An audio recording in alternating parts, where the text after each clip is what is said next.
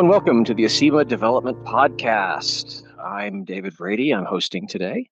We've got a really great panel. We've got Ramses and Jonathan, Freedom, Mike. A couple of people snuck in. I think I see Eddie. Haley just walked in. This is going to be a good episode. We're going to talk about how to organize RSpec to make it a little more understandable and how to deal with some of the difficulties in it. Mike has a thing to drop on us. And the way that I'd like to kick this off is to talk about a maze.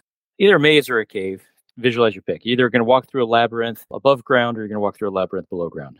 Either way, you're lost in endless passages that branch here and there. You know that you want to find your way out, right? There is a way out, but going into this maze or this cave, you don't know which way that is. And how do you solve that problem? Make a proposal here of a solution, a straightforward solution. And here's my proposal. Every time you come to a fork in the path, you have the ability to mark it, right? And this is actually a very simple rule. One way you can do this is just to always go right at first, right? You always turn right when you get to a branch. You explore to the right, and then once you get another branch, you go right. You get to another branch, you go right. You get to another branch, you go right. There's even a name for this in the computer science literature of, you're doing a depth first search. You're going to go down as deep as you can in the cave, right? You're going to go follow that all the way to the end. And when you reach the end, you backtrack to the previous branch. And then you turn left. And you don't turn left down any branch until you explore as far as you can to the right. And then you go and explore down that branch to the left. And then again, you have your right rule. You go down as deep as you can. Come back and you backtrack when you finally have to, follow the left. And you keep on doing that, making sure that both sides, both branches, at every point until you've explored the full maze. I actually read about this once. I've thought about this since I was like a teenager, because I read once that they design mazes for which this rule doesn't work. I'm like, wait, what? How? Well, the way that you design mazes for this doesn't work is you have concentric rings, which means the branches don't quite follow the right rule. Because if you have concentric rings and your solution is at the center, you can have a wall all the way around at the outermost layer. All of the turns are left. And if you turn left, then you're just going to be going around a ring again. So at every point, the rule doesn't work. But you can make some minor adjustments to it to kind of make it work. But in traditional mazes, like the kind that would be underground in a cave, they can't do that sort of thing generally. You have to follow one branch or the other. And why am I talking about this for RSpec? I say this because our goal when we are testing code is to get coverage. We want to make sure that everything works. And a lot of times we think, well, my code is really sophisticated. It does really interesting things, which is probably true. When you break down those interesting things, in the end, they tend to be binary decisions. You go right or you go left. It's a decision tree. As you follow down your code, at every point in your code, you're either executing something, in which case you're always going through it, or you have some sort of condition. And sometimes, I will say, sometimes those conditions are implicit. It doesn't always include an if clause, for example. A return sends something out, or a break. I mean, maybe it's not explicitly doing an if, but there's some implicit types of conditions. Either way, it's a branch. At every point in your code, it's either going to go straight forward, right? It's going to keep on executing through instructions, or it's going to branch somehow. And if that's what your code always is, which it should be, it's either going to progress linearly, go through procedural step by step, or it's going to branch. And so if you want to have complete coverage of your code, then what you need to do is simply cover every branch. I'm going to stop on that for a second because I think it's a critical realization. It's really helped me with RSpec. Because if instead of thinking about my code as a set of functions and maybe I've got some anonymous functions and classes and objects, which is all true, from a testing perspective, I think that your code is just a set of branches. I don't really care about your objects other than as entry points. What I care about is, from the testing perspective, is coverage. So I care about the branches. And thinking about it from that branching perspective changes your mindset. You're exploring the cave, right? And you want to explore every branch. And once you've changed that from thinking about it as this sophisticated, beautiful labyrinth, which it may be, from a testing perspective, you should think about it differently. You should think about it as a bunch of branches. It's a tree with branches. And if you cover all the branches, your testing is complete. I'm going to pause there for a second to think about the metaphor. Well, RSpec has tools to do that, but I'd like to talk a little bit about the metaphor first. That's why I kind of wanted to introduce our discussion. I had that idea in mind before we talked. No, I'm very, very excited about this because I'm either going right where you want me to go or I'm hopping into like just a weird hair up my brain spark, which is that when I sit down with a great big thing to work on, I get daunted. I get blank page syndrome where I'm like, oh, how am I going to get all of this tested? In the maze world, I've heard this called the right hand rule or the left hand rule. And it's got an interesting property that if you put your right hand on the wall, then when you get to the branch, you'll go down like the right hand side of the branch. You get to the room at the end of that thing.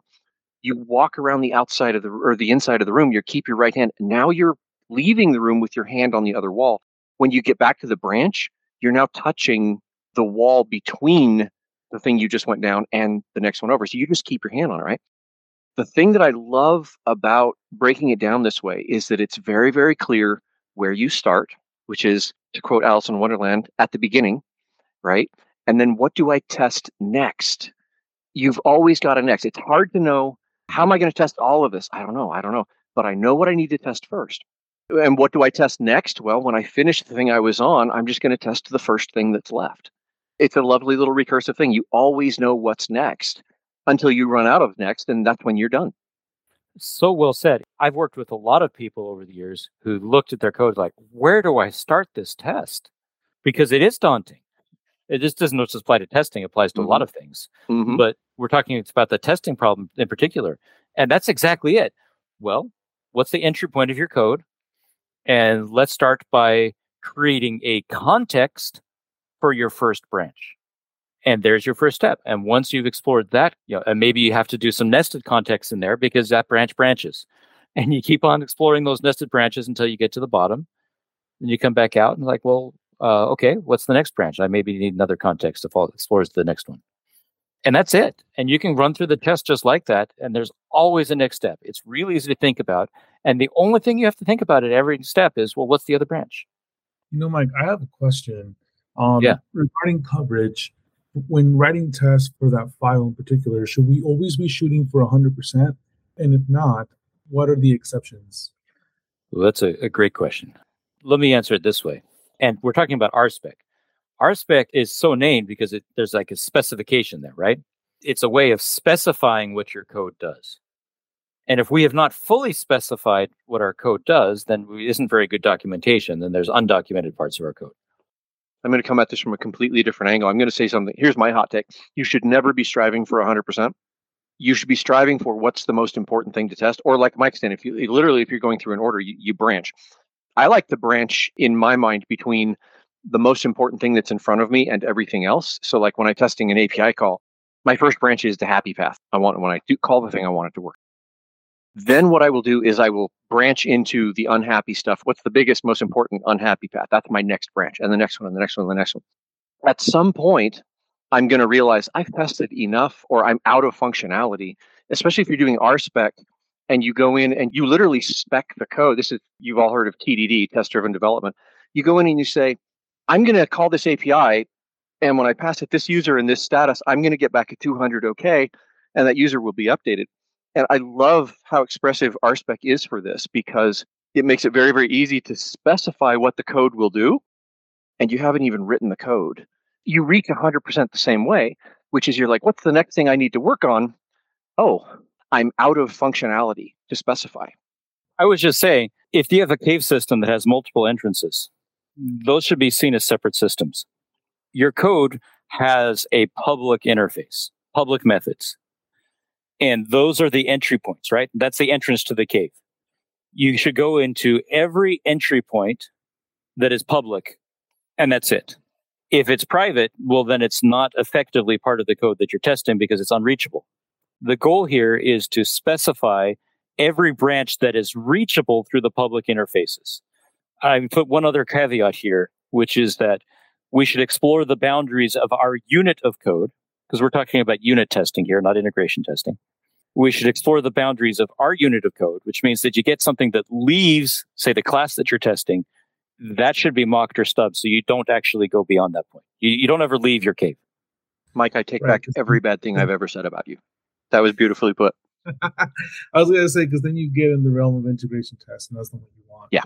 But specifically, I was going to say, what if you have methods that just do trivial logic but it's still public. At that point, should you be testing something so trivial as to like display a text or like decorate a text in such a way?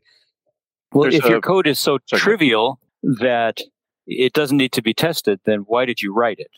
There's actually a good answer to both of these questions. The testing push came around like Y2K, late 90s, like with extreme programming and those folks, and they were coming from Java where you could specify accessors. So you could very easily say, this is a read accessor on this. It's a public entry point. Therefore, it is behavior. Therefore, it should be tested. And everyone kind of stepped back and said, yeah, but this is a language feature. It's never going to have a bug. It's never going to be a problem. And they collectively decided this is the one case when we do not test public behavior because it can't fail. Or if it does, you've got bigger problems, right? You've literally misspelled the method name. You said something that I think was critical, which is related to what I said about not leaving the cave. You don't test outside your cave. That is, if you didn't write the code, you don't test it. If it's the language or the framework that is providing the feature, it's not your code. And you shouldn't test it because then you're testing somebody else's code. You're not testing your unit of code anymore. Right, 100%. I'm embarrassed to say how late in my career I got before really having this hammered home because it was this morning. I'm writing a thing that talks to an API. And I have always considered the HTTP library, like Ruby's net HTTP library. That's framework code. That's core library code. We don't want to test into that. But my application is going to talk to net HTTP. I might want to specify that the conversation there is handled correctly. I've been on project after project after project where we've said, let's not use net HTTP, let's use Faraday. Oh, let's not use Faraday, let's use HTTP party. Oh, let's not use HTTP party, let's use Tifius. And just on and on and on and on, all the way down the road. And I ended up getting to this point where I would walk around the application out the back end where the cables go off into the internet. I'd use like WebMock and intercept calls going out over the wire to HTTP. Over the wire is a little bit of an exaggeration, but you get the idea. I'm all the way at the other end of Ruby catching these things coming out. And I was talking with my team lead, and he's like, why don't you just stub the call to Faraday? And I'm like, but, right? Because if we change that library, it's going to change the conversation and my specs are going to break. I actually had to step back and go, I didn't write Faraday. I didn't write HTTP. I am writing the code that has the conversation with whatever web library. And guess what? That is exactly the kind of thing I want to test. I want to assert that I'm having the correct conversation with whatever web library I'm using. And I want to specify that it's having the conversation with that web library. You don't want to send Faraday calls to HTTP party, right? It's not going to make sense. So yeah, like I said, a lot later in my career, it literally was this morning. I'm not exaggerating. I'm like, oh yeah, I had a heuristic to make that call the other way around. And the trade-off there was that, yeah, sometimes I end up testing library code that I didn't write. And sometimes you run into trouble because the library maintainer can change their implementation. And yeah, you see the trade-off there, right? It just spooled out of control. You don't want to do that. Never test a Rails private method. And again, let's make sure we're making the distinction between unit tests and integration tests. And I think that's where we get into a lot of trouble. If you want to make sure your system works with another system, you should have a small set, I would argue, because they're really expensive and slow, of tests to make sure that integration works, which is different from your standard test suite that you run over and over and over again because it's fast and effective and it doesn't break all the time. Right. I realize the other part of the trade-off is that coming from API land previously in my career, I'm used to being handed a JSON document of post this to our REST server and we will give you, and they hand me another JSON document, we'll give you this document in return. And having that and being able to specify that exactly, I want this many bytes to go out and I want these exact bytes to come back, then it does make sense. And like you said, integration test. Yeah, you don't want to test 401, 403, 45, 422, 404, every single possible 400 error. You don't want to test everyone in an integration test. These things take forever, relatively speaking. Maybe I fire at you the happy path and I stub out the response, and then I fire out one or two unhappy paths, and then we're done. We walk away. So I've talked a lot about my idea of how to test branches. For me, it's been kind of an epiphany when I saw this. And it's relatively late in my career as well. Not quite this morning, but not 5 years in, to realize, all I'm doing is testing branches. But having that different lens with which to see the world has dramatically affected testing. And I've seen it really work well for other people as well. Mm-hmm. People who were just banging their head, like, where do I start? Were able to very quickly progress by thinking about things through that lens of, well, what's just my next branch? And there may be others on this call who've approached things that way. And I'd be interested in hearing other people's experience with that approach. I'm kind of curious in gauging people's perspectives here. Everyone on this call, I think, to some degree, has touched RSpec for the past couple of months. I'm curious to gauge what other people's perspective was the initial exposure that they had to RSpec. Did it give a facade of difficulty? And if it did, to what degree? I got into RSpec with version 1.0, which put the should method on every object in Ruby, like throughout the entire space. Of course, in Ruby, even integers are objects that you can call methods on. And so you could literally write 3.should equal 3. That was the moment that test-driven development really lit up. I'm like, I can write this before. I mean, there was nothing stopping me from saying assert equal 3, 3 prior to this. But for some reason, in my brain, assert equal 3, 3 is something you write after. Assert equal a plus b equals 5, right? In my mind, that's something you do after you have written the code and you're just trying to button things up and prove to the maintainer that it works. But in my mind, a plus b should equal 3. It pushes you. It says, hey, write this before you write the code. We're not going to say it does equal 3. We're going to say it should equal 3. And I really like that RSpec, when they got rid of the should monkey patch, which makes me sad, but I understand why people got rid of it. I like that they kept that future subjunctive tense by saying, we're not going to assert, we're going to expect. And so we say expect a plus b to equal 3. It's a little easier for me to write that after the fact and see it kind of in both verb tenses, but it does let me hang on to that bright torch of, I'm going to write this and then I'm going to go write the code, which I realize is tangent to the topic of today, which is making RSpec easier, but it's my baby and I like to show it off. I'll speak on my first experience with RSpec. I feel like, it was probably just a few months ago. I think us interns joined in on a skills clinic where we were working on some adventive code, and we were like in the middle of the project. So we didn't see like the spec being created. I just saw like a completed spec file. And I think that was really confusing for me because I feel Ruby is similar enough to other languages that I was able to understand, okay, this is like a loop. This is an if statement. I'm returning this section of code, things like that. But words like describe and let and subject, context, like before do blocks, I hadn't seen those before. And so that was all really new to me. And to just see 50 lines of code of things that I hadn't seen before, that was really confusing. And then once we ended up breaking it down and once I was able to write my own spec and see them being written, not just a completed spec, that really helped me understand how RSpec works. Nice. That was my same experience when I first picked up an RSpec tick being in QA. When I first started, I was like, wow, what is this whole other language, right? How is the structure and why is everyone so opinionated on how this is written? Right. It seemed like a different language. Absolutely. You got some overlap here and there, very subtle. But overall, yeah, it can be a bit overwhelming if it's the first experience with it. So I think that's sort of what makes it a little difficult for new developers who are testing RSpec initially, right? There's some sort of ramp up to it. Yeah. And there are some surprising things that come from that, right? If you pick up Jasmine, which is a JavaScript testing framework inspired by RSpec, then it has context and describe, and it's a function that takes the name of the thing that you want to describe or specify. And then it takes a lambda of just the function you want to execute when that happens. And that's kind of what you see in RSpec, right? You see the, describe and then a thing and then do end. And the do end is like that. It's a proc. It's literally a block of code that's going to get executed as an anonymous function. But it's real easy to just go, oh, it's magic and I don't need to worry about it. And that's absolutely true 99% of the time. But eventually you start wondering, how does this function ever get called? And that's when you start lifting up the tablecloth and looking underneath RSpec and you start seeing that, oh, that it doesn't define a method. It defines a class. A what? Yeah, it defines an entire class, an anonymous class. Its execute method, or I can't remember the name of that. Is it run? It might be a run method, but it's got a method on it that will, execute the test.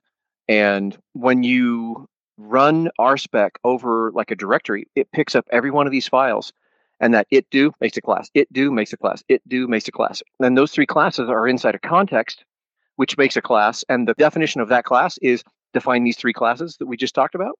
Once they are all defined and everything is completely loaded, that's when RSpec says, okay, roll call. Who all did we get defined? Okay, cool. Start at the beginning and start running your stuff. And it starts executing it through. And that is why you can end up with like this really weird stuff, like where you have a spec that fails. And instead of giving you like the name of the spec, you end up with example 3, bracket 5, bracket 2. And you're like, what is this? Well, okay, it's actually, you were doing it do, context do without a name. You were just doing like it do, like you use subject instead of saying, describe thing. You're just like, well, describe do. You shouldn't do that, but you can. And there are people that if you can do it, they will. And Robert, if you're listening to me, I love you. We can still be friends.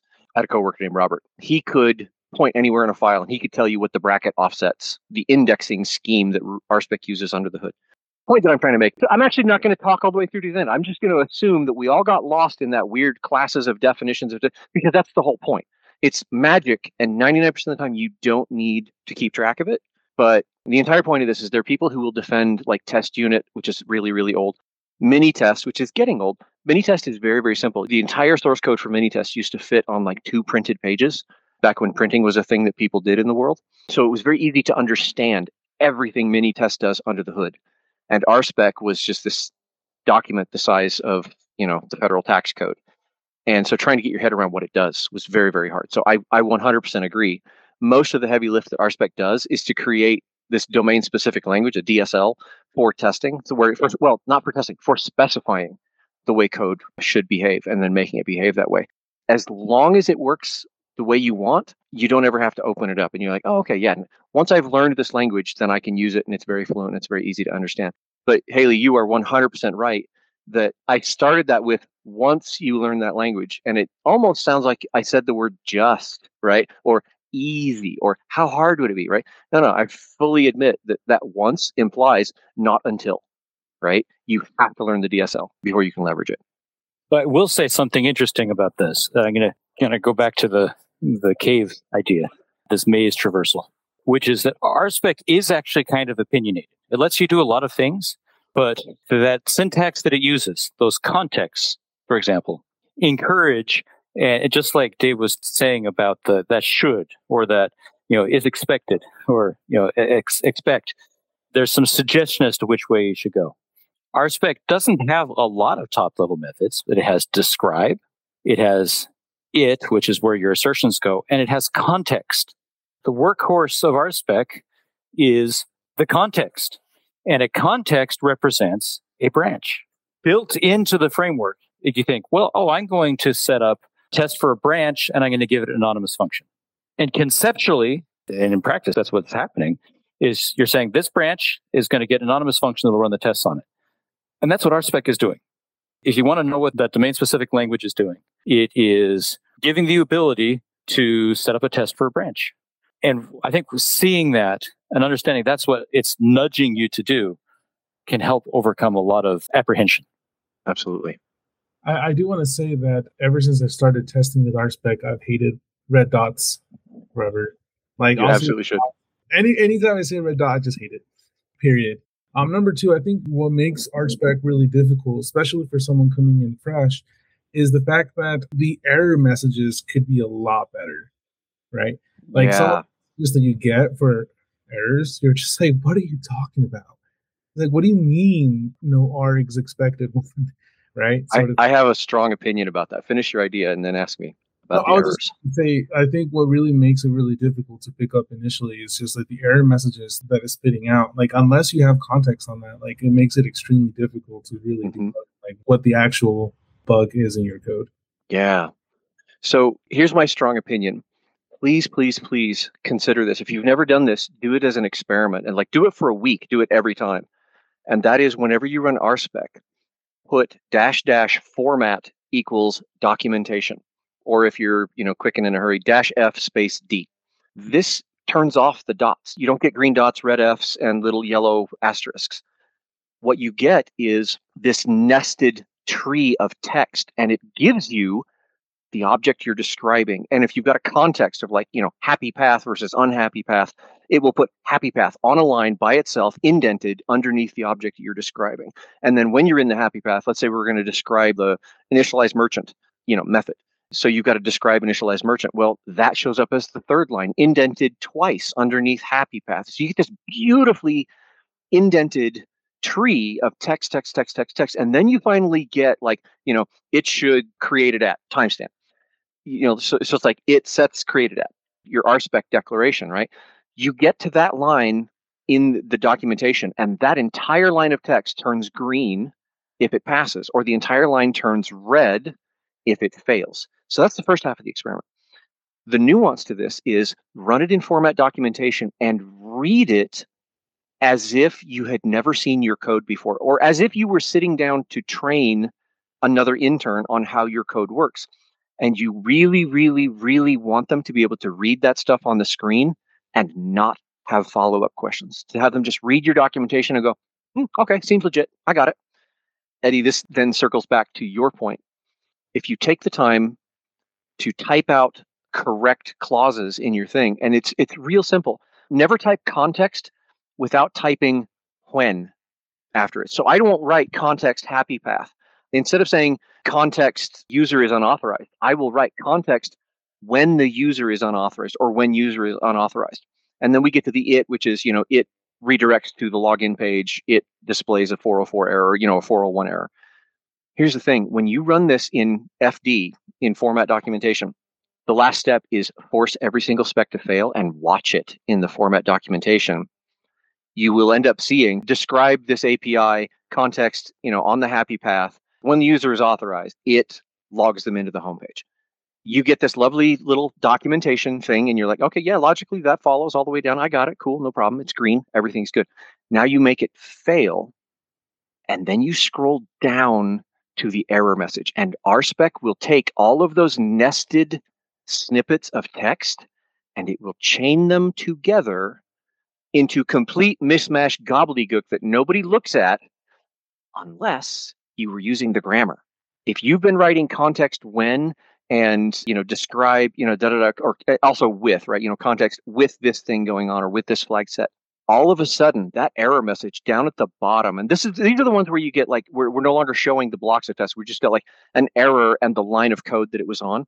You get this chunk of red text that literally forms a sentence in English. On the happy path, when the user is authorized and they log in, they get redirected to the homepage. And that whole thing is red, and it fails. Let's say we say the user's password doesn't match. We're going to assert that the text welcome Eddie, we're going to set the username with the name of Eddie. The text welcome Eddie should be on the page. So you get this long red sentence, on the happy path, when the user is authorized, they log in, they get redirected to the home. That's red. It failed. Then the error message on line 273 of your spec file, expected to find welcome Eddie, but that text was not on the page. Now, without opening the code or the spec, you know what was going on when it failed, and you know what the program did that was wrong. And I promise you, if you do this weird, oddly specific thing will happen, which is 4 out of 5 times, you'll go, oh yeah, we commented out the user welcome thing. You haven't even opened the code, and you know where the bug is. You know what happened. And that is this weird, oddly specific, delightfully pleasing thing that happens if you write context when, describe thing, context when it does a thing, and then you run the format documentation and make sure it makes a sentence. It's lovely. And then anytime you have an expect 42 to equal 43, and then see what exactly is the error message. Because you'll end up with somebody else's code, and they'll be like, yeah, we tried to log in, but we couldn't. Oh, and the error message is on line 229, expected 42, but it wasn't. What? This helps me not at all. Well, it does help you. It's going to give you the line of code in what file and exactly the line of code. But now you have to open that file, and you have to go to that line of code. Whereas if you get the error message, expected to find welcome Eddie on the page, but I didn't, you know exactly what's going on. And much of the time, you know exactly what you just did a few minutes ago. Like, oh yeah, we forgot to turn this back on. It's so delightful when that happens, when you can literally debug your code without opening it. And a good spec suite will give you that. Yeah, I just kind of wish like the error messaging was a lot better. Like this is sort of like going off the top of my head, where it's sort of like class double, like expected arguments, unexpected method, blah. Yeah. Blah, blah, blah, blah. I'm like, that doesn't really make sense. Yeah. Right. Force your expectations to fail and run them and see how they fail, and then reconstruct your context. If it's really oblique, we had a meeting earlier. We were talking about whether or not we should display a link, and the code underneath it was, is this object not invalid? You can infer that we don't want to show this thing if the object is invalid, but I didn't realize in the API that if the object is valid, we absolutely should show it. There's no other conditions to check, right? So if you get a red dot and it said expected true got false, oh, that doesn't help, does it, right? So if we then turn around and say, when the link is valid, it should show, then when that fails, you can say, hey, I expected the progress bar to show the link and it didn't, or I expect it to be show link, or to have the show link enabled and it wasn't. Now that error message takes you exactly where it was. There was another developer on the call that offhandedly said, why don't we just put, not invalid in the code that calls it? Show link is a conversation I want to have with a progress bar. Invalid or valid is a conversation I want to have with the model underneath it. And I don't want to have to remember that valid, invalid implies show link, not show link. And that nothing else is part of that implication, right? I don't want to keep track of that. So like what you're saying, Eddie, we don't want to say on line 73, this code failed, expected false got true. We want to say on the happy path, when this link is valid, when I ask the progress bar, should I show this link? It should say, yeah, you should show this link. And then you get the error message, expected false got true, or expected progress bar to be show link, which is a little bit awkward English, but I mean, we expected that, to have the show link status be enabled, but it wasn't. And you're like, oh, okay, yeah, no, now I know exactly where we are. I know what conversation we're having with what object, and I know what the semantic meaning of that conversation is. Does that make sense, Eddie? I just realized you've now said twice of this is hard to understand, and I'm like, oh no, explain, and I just realized I'm just throwing words at you. Is this helping at all? Yeah. You can say no. The listeners will laugh. Dave's saying use RSpec differently, and the errors will make more sense. You're just distill all that down, and I think that there's a lot of truth to that. It's easy to map, and I think it's kind of instinctive. I think I did it when I first used RSpec, to map frameworks that are like test unit style, that are run assertion to RSpec, which has a different paradigm. RSpec is designed to be thought of as a documentation generator as much as a testing framework. It says, oh, they're the same thing. And if you use it that way, you will have a different experience, that you will be much less likely to have this error makes no sense, because you're looking at its documentation. And if it's formatted differently, then you don't just get a bunch of green dots with one red dot and a cryptic message. Instead, you get this documentation, and you get the line in the documentation that doesn't work. You're like, oh, the documentation doesn't apply here, and that gives me something. It may not be perfect, and a lot of times the errors are just Ruby errors, so they're language errors rather than RSpec errors, and then you have to make so I have to figure out what's going on with my tests. But you at least have something to hang on. I do think that changing that mindset is a big part of how you make those error messages less cryptic, is you think about the problem differently. Interestingly enough, that is the reason, the thing that we just talked through, the error messages in particular, is the reason that I won't ever use the subject method in RSpec if I can avoid it. And I definitely, if I use it, I will not write it do without text or context do without text.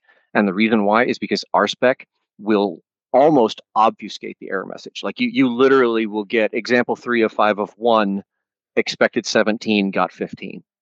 Good luck. Now, not only do you have to track down where the code went wrong or where the spec went wrong, but you have to start winding up through the top of the file to figure out what did the spec set up before this way. Yeah, just type some text on the context and the it. I realize what I described sounds really hairy. Like I've shown a couple of people and they're like, oh, this is too much of a headache. Context when it does, and run it and look at it and make it fail and read the sentence. It will take you less than half an hour to completely internalize it. 5 or 10 times through the loop, and you'll have it. It's opaque at the beginning, but it's a skill that you can master very, very quickly. It'll click very quickly. And again, on the branches, what else would you write? If you're describing when some set of conditions apply, well, you probably ought to have some text that says when some set of conditions apply. It's just the natural. RSpec is opinionated without necessarily saying so. Think about your branch of code.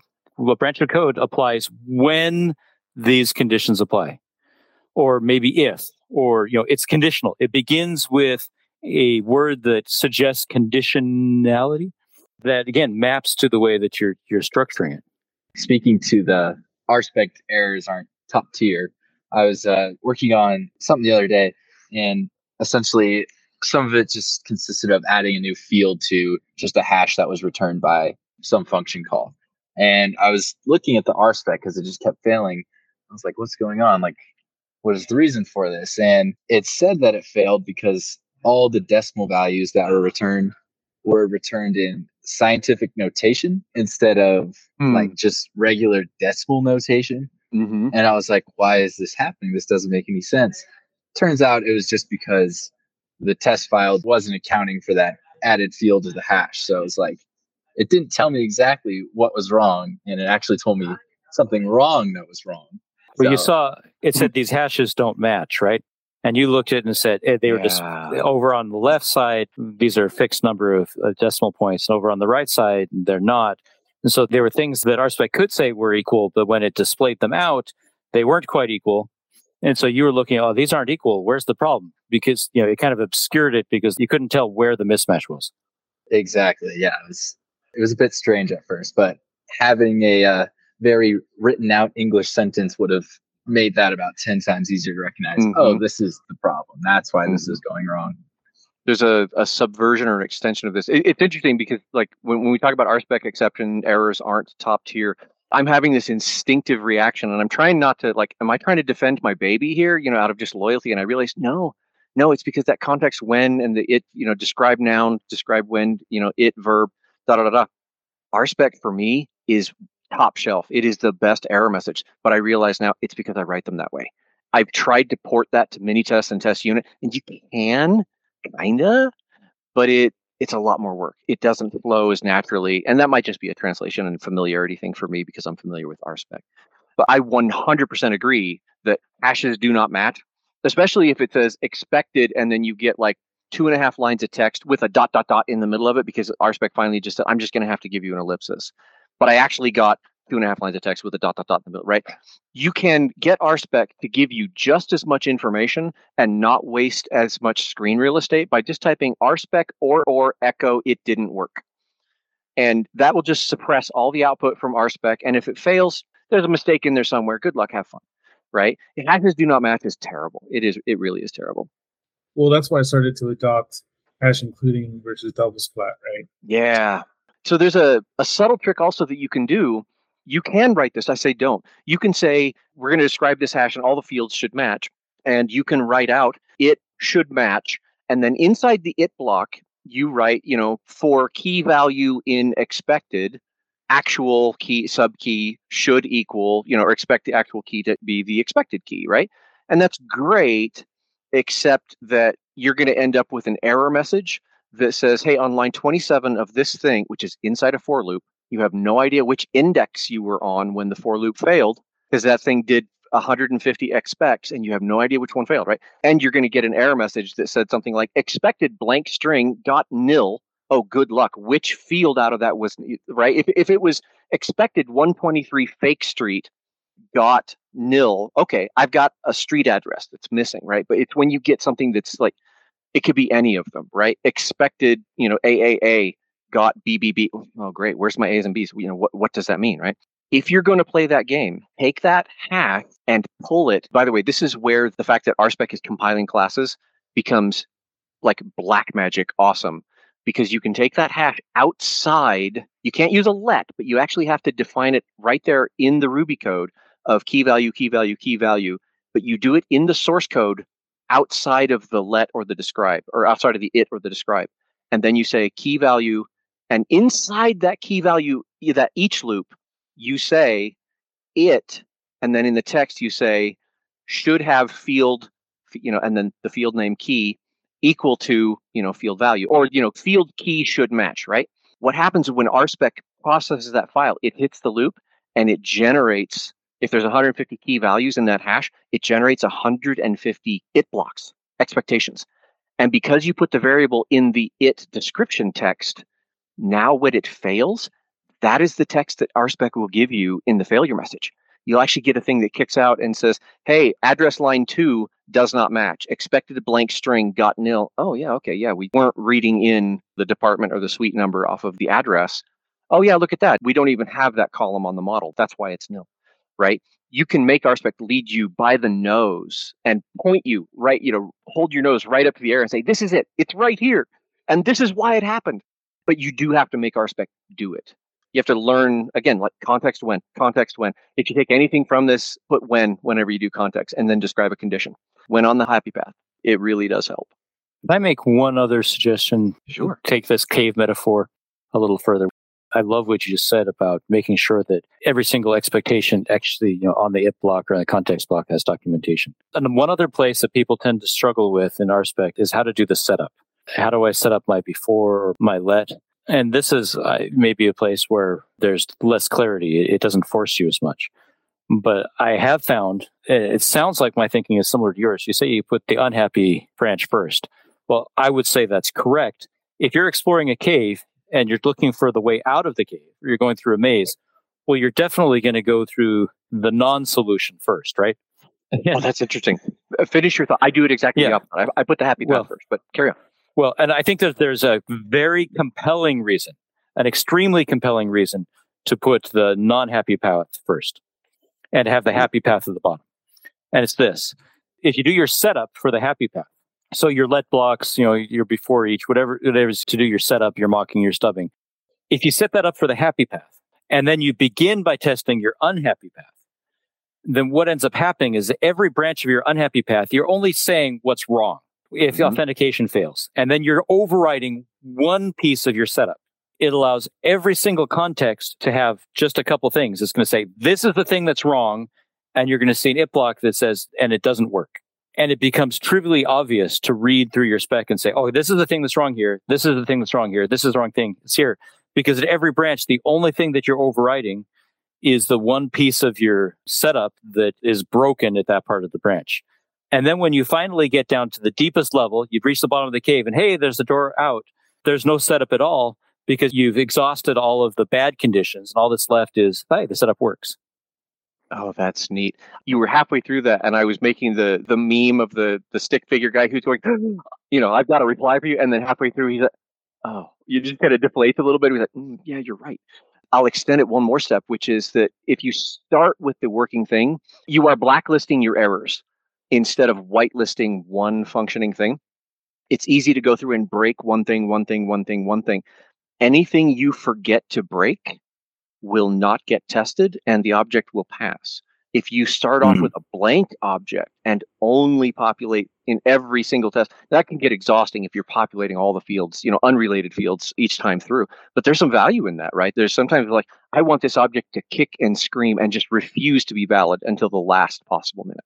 Yeah, I like that.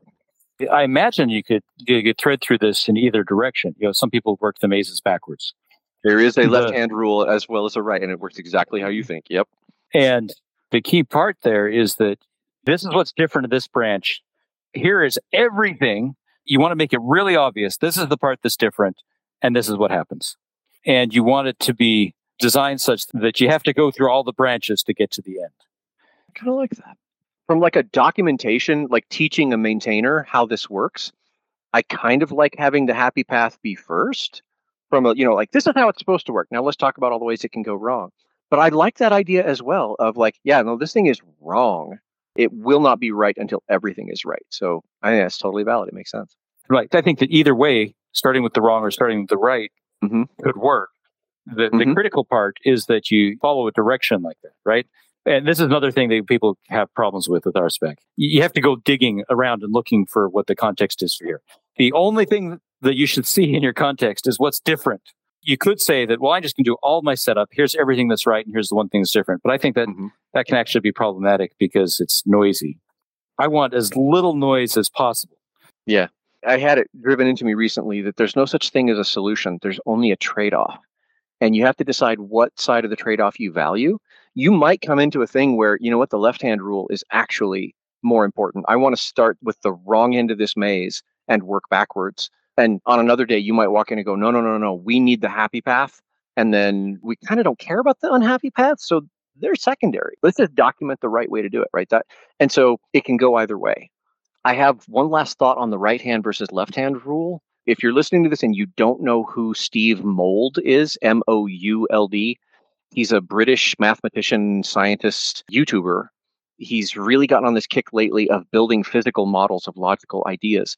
And what he discovered is that you can use water to solve a maze. By pouring water into a maze, it will always solve the maze, which is really, really neat. The reason I think it was lovely, and this is the right hand versus left hand, any system you divide into binary pieces will, when you get to the other side, fall into two separate halves. They might not necessarily be equal halves, but there will always be exactly two halves. And Steve discovered this in his, if you go watch his solving, Can Water Solve a Maze? He was laser cutting acrylic mazes, clear plastic, so that he could pour colored water for the camera, for YouTube, right? And he said, this weird thing started happening. I started cutting out these mazes, and when the laser got to the end of the maze, half of the maze fell off of the cutter. And the other half, it was exactly two pieces, the left-hand side of the maze and the right-hand side of the maze. Whichever rule you follow, if you put your hand on the right-hand side of the maze, you will not touch the left-hand side of the maze ever. And vice versa. If you start on the left, you'll never touch the right half of the maze. It will divide into two exactly separate halves. I thought that was super cool. That is cool. Folks, this was lovely. Thank you for coming out to the podcast. Haley, appreciate your comments. Dom, Eddie, love having you guys chat on the call. This was a lot of fun.